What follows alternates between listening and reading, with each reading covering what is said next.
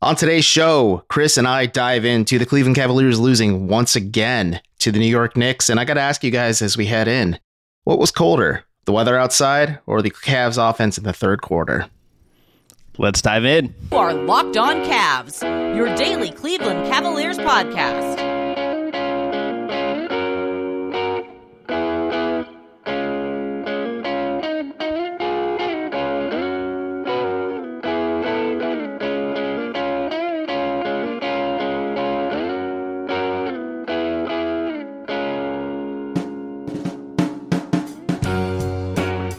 Today's episode is brought to you by FanDuel. Make every moment more. Right now, new customers get $150 in bonus bets with any winning $5 money line bet. That's $150 if your team wins. Visit FanDuel.com/lockedon to get started.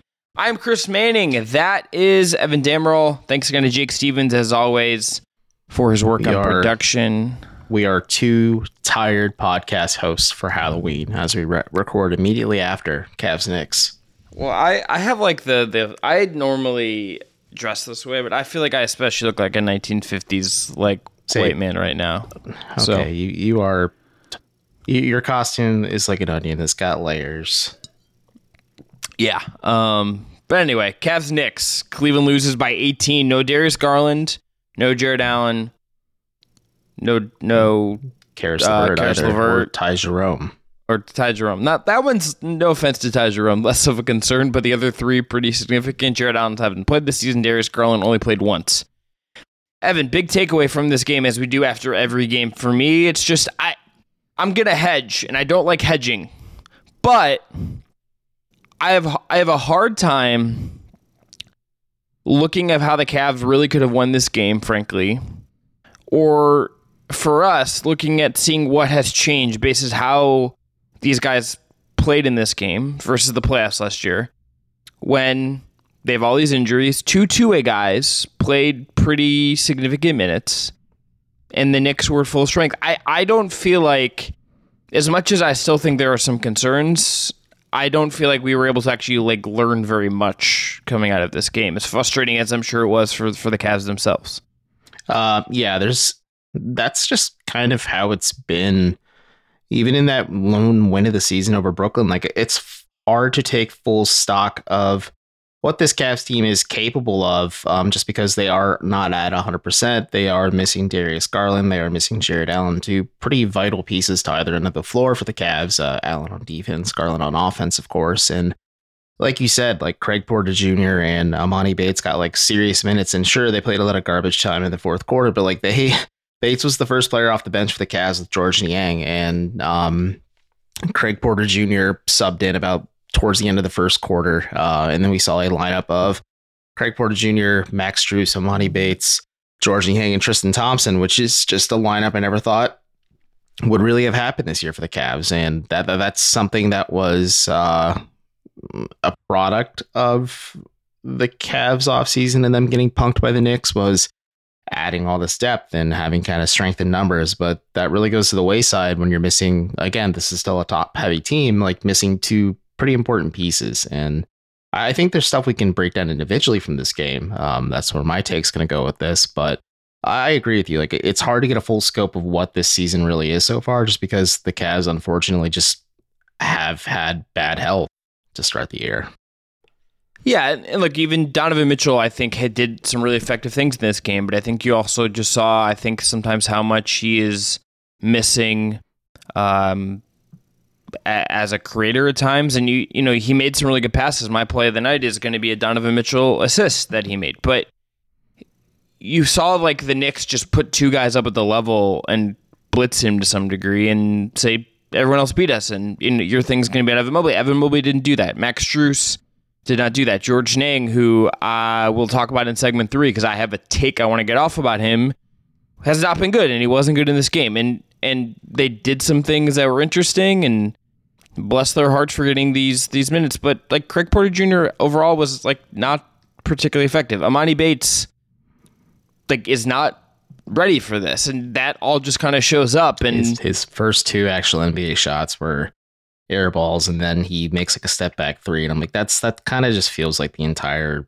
crystallization of the Amani Bates experience so far. Yeah, but it's like, even like Bates, you watch him get screened by Julius Randle in this game, and he's at least like moving in the right direction, but he just gets hit with a thud, and there's nowhere for him to go defensively. He doesn't totally know where to be at or how to play defense, which makes sense. He's 19, but if it's not fair to him, in my opinion, to throw him into the deep end against a team that you played in the playoffs last year right away. That's a hard spot for him to be in, and I think that reflects kind of the outcome here. But you have some thoughts on Evan Mobley. Let's get to those, Evan. So Evan Mobley had a pretty disappointing game against New York, and just disappointing from the lens of he really stepped up in a major way against the Pacers, kind of had like a career defining game. You're like, okay, this is what Evan Mobley could be when he is like the number one or number two option on this team, like is very much involved. He in the offense is very heliocentric and designed towards him. And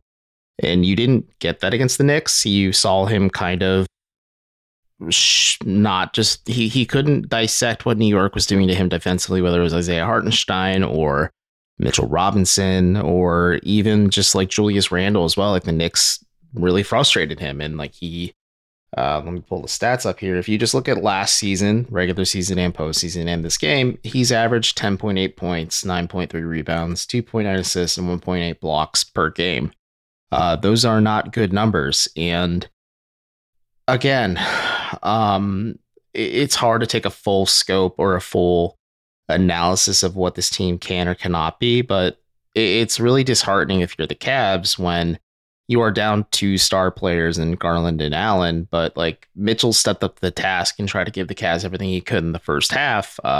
Certainly shrank a little bit in the second half, but like Mobley didn't step up at all in this game. And like that's disheartening if you're Cleveland, because when the Cavs had no stars against the Pacers, Mobley more than stepped up. You're like, okay, maybe he's starting to show a little bit of that edge, and then it just vanished against New York. And I don't really have an answer for it, but you're hoping to see this year three leap, and you're not really seeing signs of it. You're just kind of seeing more defensive dominance, and like when he isn't just the lone wolf out there, you're not seeing him kind of take over on offense like you want him to.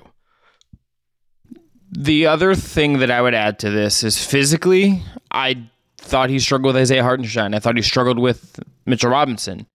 I literally thought of that Kevin James meme when like Kevin James meme is like, this is Isaiah Hartenstein whenever Evan Mobley's trying to post up on him in this game. It was not the best looking thing for Mobley and where his offense is right now. I think that's unavoidable. And I think, so, look, I even think I was lower on him and what his offense was based on other people. Based on another night, I thought that game had like a lot of points, but I didn't feel like it was the big breakthrough that maybe the framing was on it to some degree. And I think that was it. And I think this to me validates a little bit of where he's at. It's a little bit of a struggle right now. It's a little bit underwhelming right now, frankly, for Evan Mobley on offense. And this was a game, and this will be a matchup. And anytime they're in a big series, you're going to need more from him on offense. He's going to be part of this breakthrough if that's going to happen.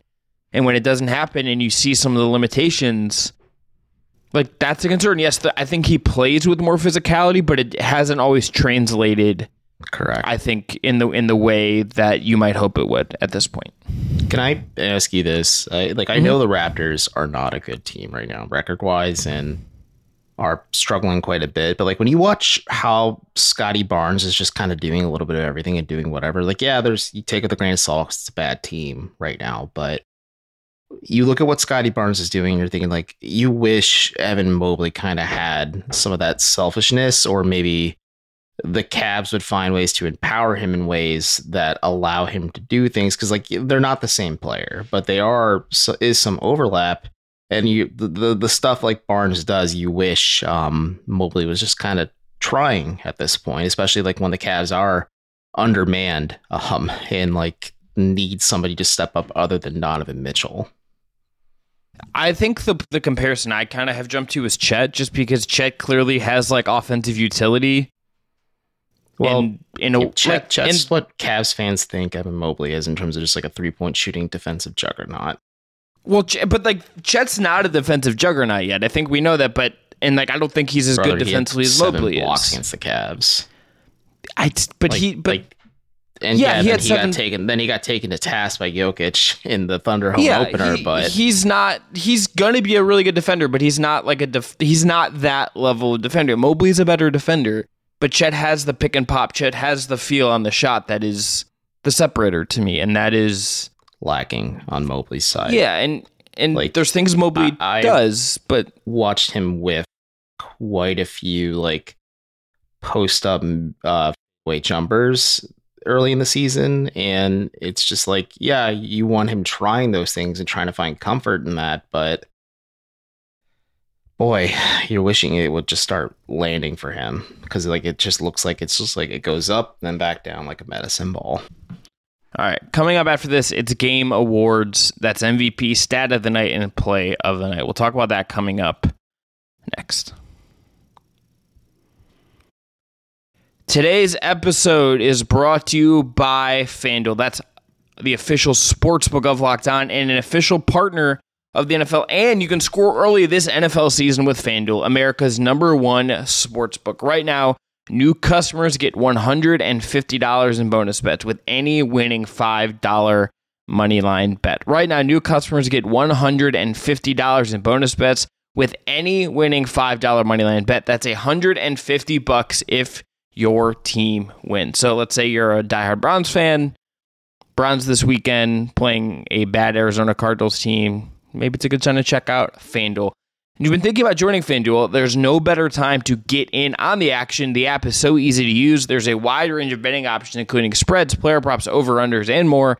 And if you're an NBA fan, they have a ton of NBA bets as well. I might be intrigued to say sprinkle some MVP money on Devin Booker or Jason Tatum if you're not going for Jokic. So visit FanDuel.com/lockdown and kick off the NFL season, and dare I say tip off the NBA season as well. FanDuel, official partner of the NFL.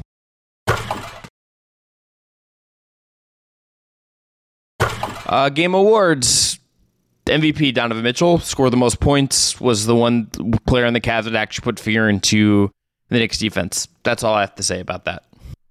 Yeah, Mitchell definitely cooled off in the second half. He only had 6 points overall, but like was the leading scorer for the Cavs, was the reason why Cleveland was able to hang in this game. I think you got to respect the fact that probably isn't 100% physically, but made it pretty clear post game, like there was no hesitation that he wasn't going to play, and he expects to play against New York tomorrow as well. I think you notice especially that Bickerstaff didn't really play his starters heavy minutes down the stretch. Like he knew this game was lost and threw in the towel and got his starters some, and at least key rotation guys, some like actual like rest heading into a pretty hostile environment, and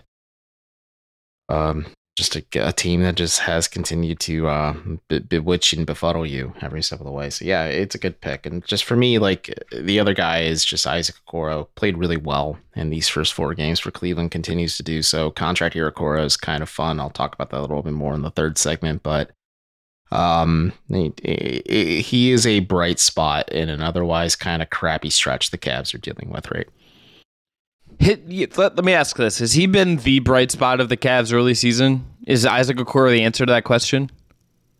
I think for me, it's yes. I think it's him or Strus being what I expected him to be, but also like that playmaking bump has been a little fun for me to see. Like it's one of those two.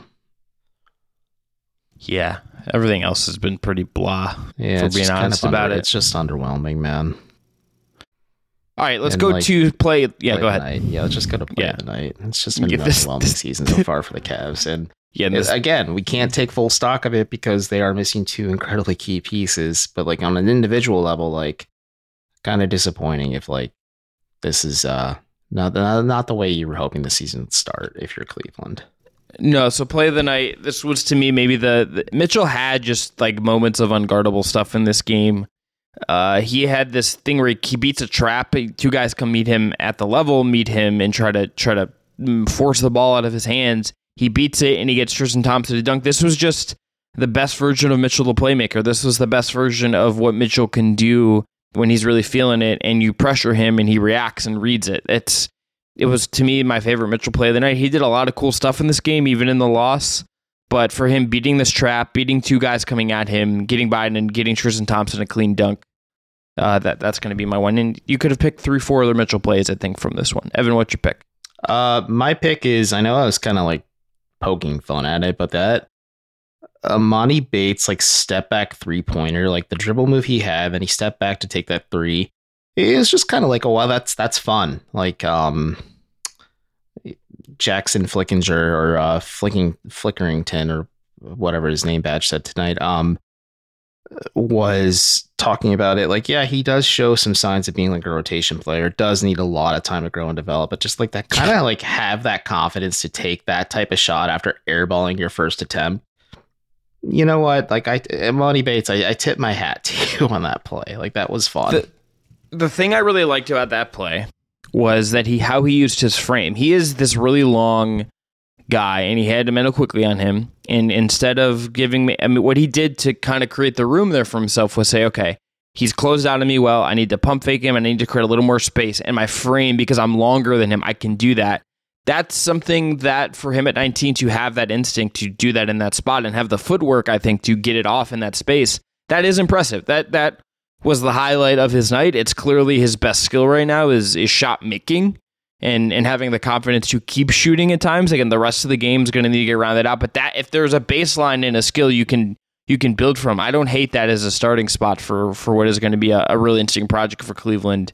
And he's gotten more minutes early due to these injuries, and I don't think that's been the worst thing in the world for him. It's certainly not going to last, but I think getting him at least a little bit of run here before the charge season starts is not a bad thing. All right, stat of the night. I have 2, and they kind of hit the same theme, so I'm just going to give 2. Number 1, the Cavs missed 11 shots to start the third quarter.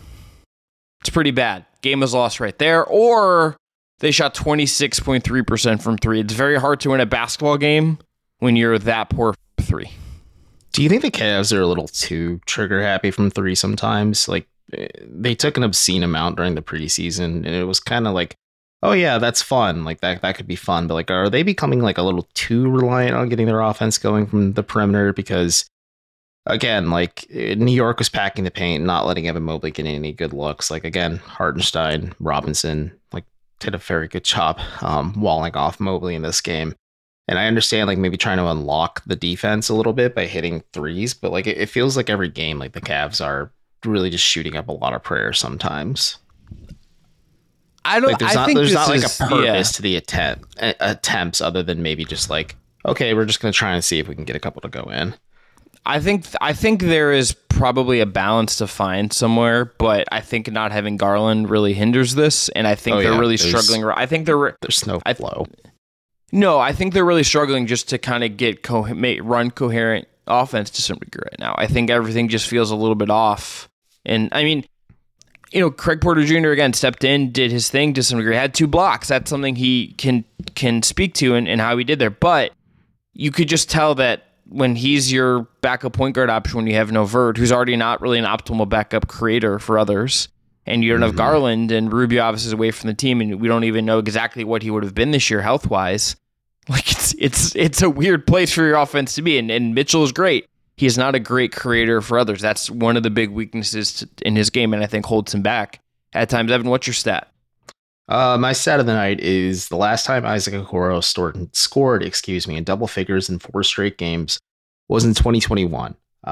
He's been on a tear to start the season, and again, like, has been fun to watch. Like, he's taking threes with confidence. He burned the Knicks for sacking off of him in this game, and I said this in the last segment, or actually earlier in this segment, rather. Like, he has been one of the few bright spots during this stretch for the Cavs, and just it's weird to think like he hasn't had like consistent double-digit nights in over 2 years. Yeah, I'm just in on what Okoro has been so far. He's been really, I think, useful in a way that is really good for the island. He just bought real estate when everyone else left because it was cheap. It was cheap. That's right. I'm just buying up land. Now, did that work for me at the Waiters? Absolutely not. Will it work here? Better chance probably than the DN Waiters. So we're not. Coming up next, I have a George Niang take I want to get off. And we're going to talk about Halloween candy because why not? It's in the note. I put it in the notes. I know, but we're going to talk about it. I'm excited to hear your answers. Talk about this Cool. coming up next.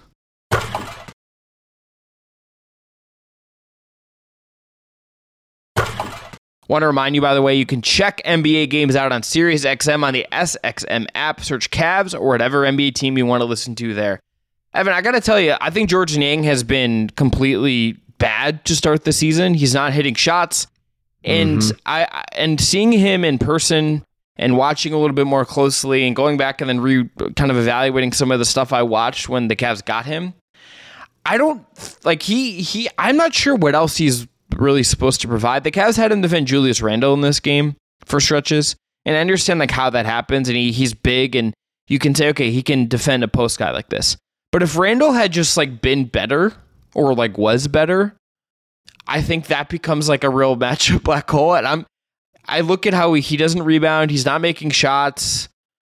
Like I don't really understand. Like you're not going to bench him, but I don't really understand what Niang is doing that's helpful at the current moment. And I've become a little more skeptical that this is. I don't feel like this is like a top 8 playoff guy.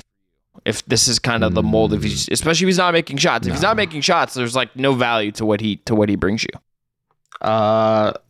So I could see him being like that 8 and 9 guy when this Cavs team is fully healthy, because your starting 5 then would be Garland, Mitchell, Strus, Mobley, Allen. That's 5 right there. Okoro's played at this point, but like you cannot let him not be in the rotation, so he's in the mix. LeVert is, so there's 7 right there.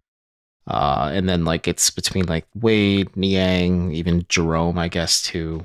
Jones, I think, is it was certainly telling. There's one of my takes for the evening, like that the Cavs went to Tristan Thompson first over a much younger and way less mileage haver Damian Jones in this game. So maybe like Tristan Thompson instead, I guess. But either way, yeah, Niang, like if this team is fully healthy, like he's a dude where it's easier to pull the hook on him if he's just not making shots, because like that's all he really can give you.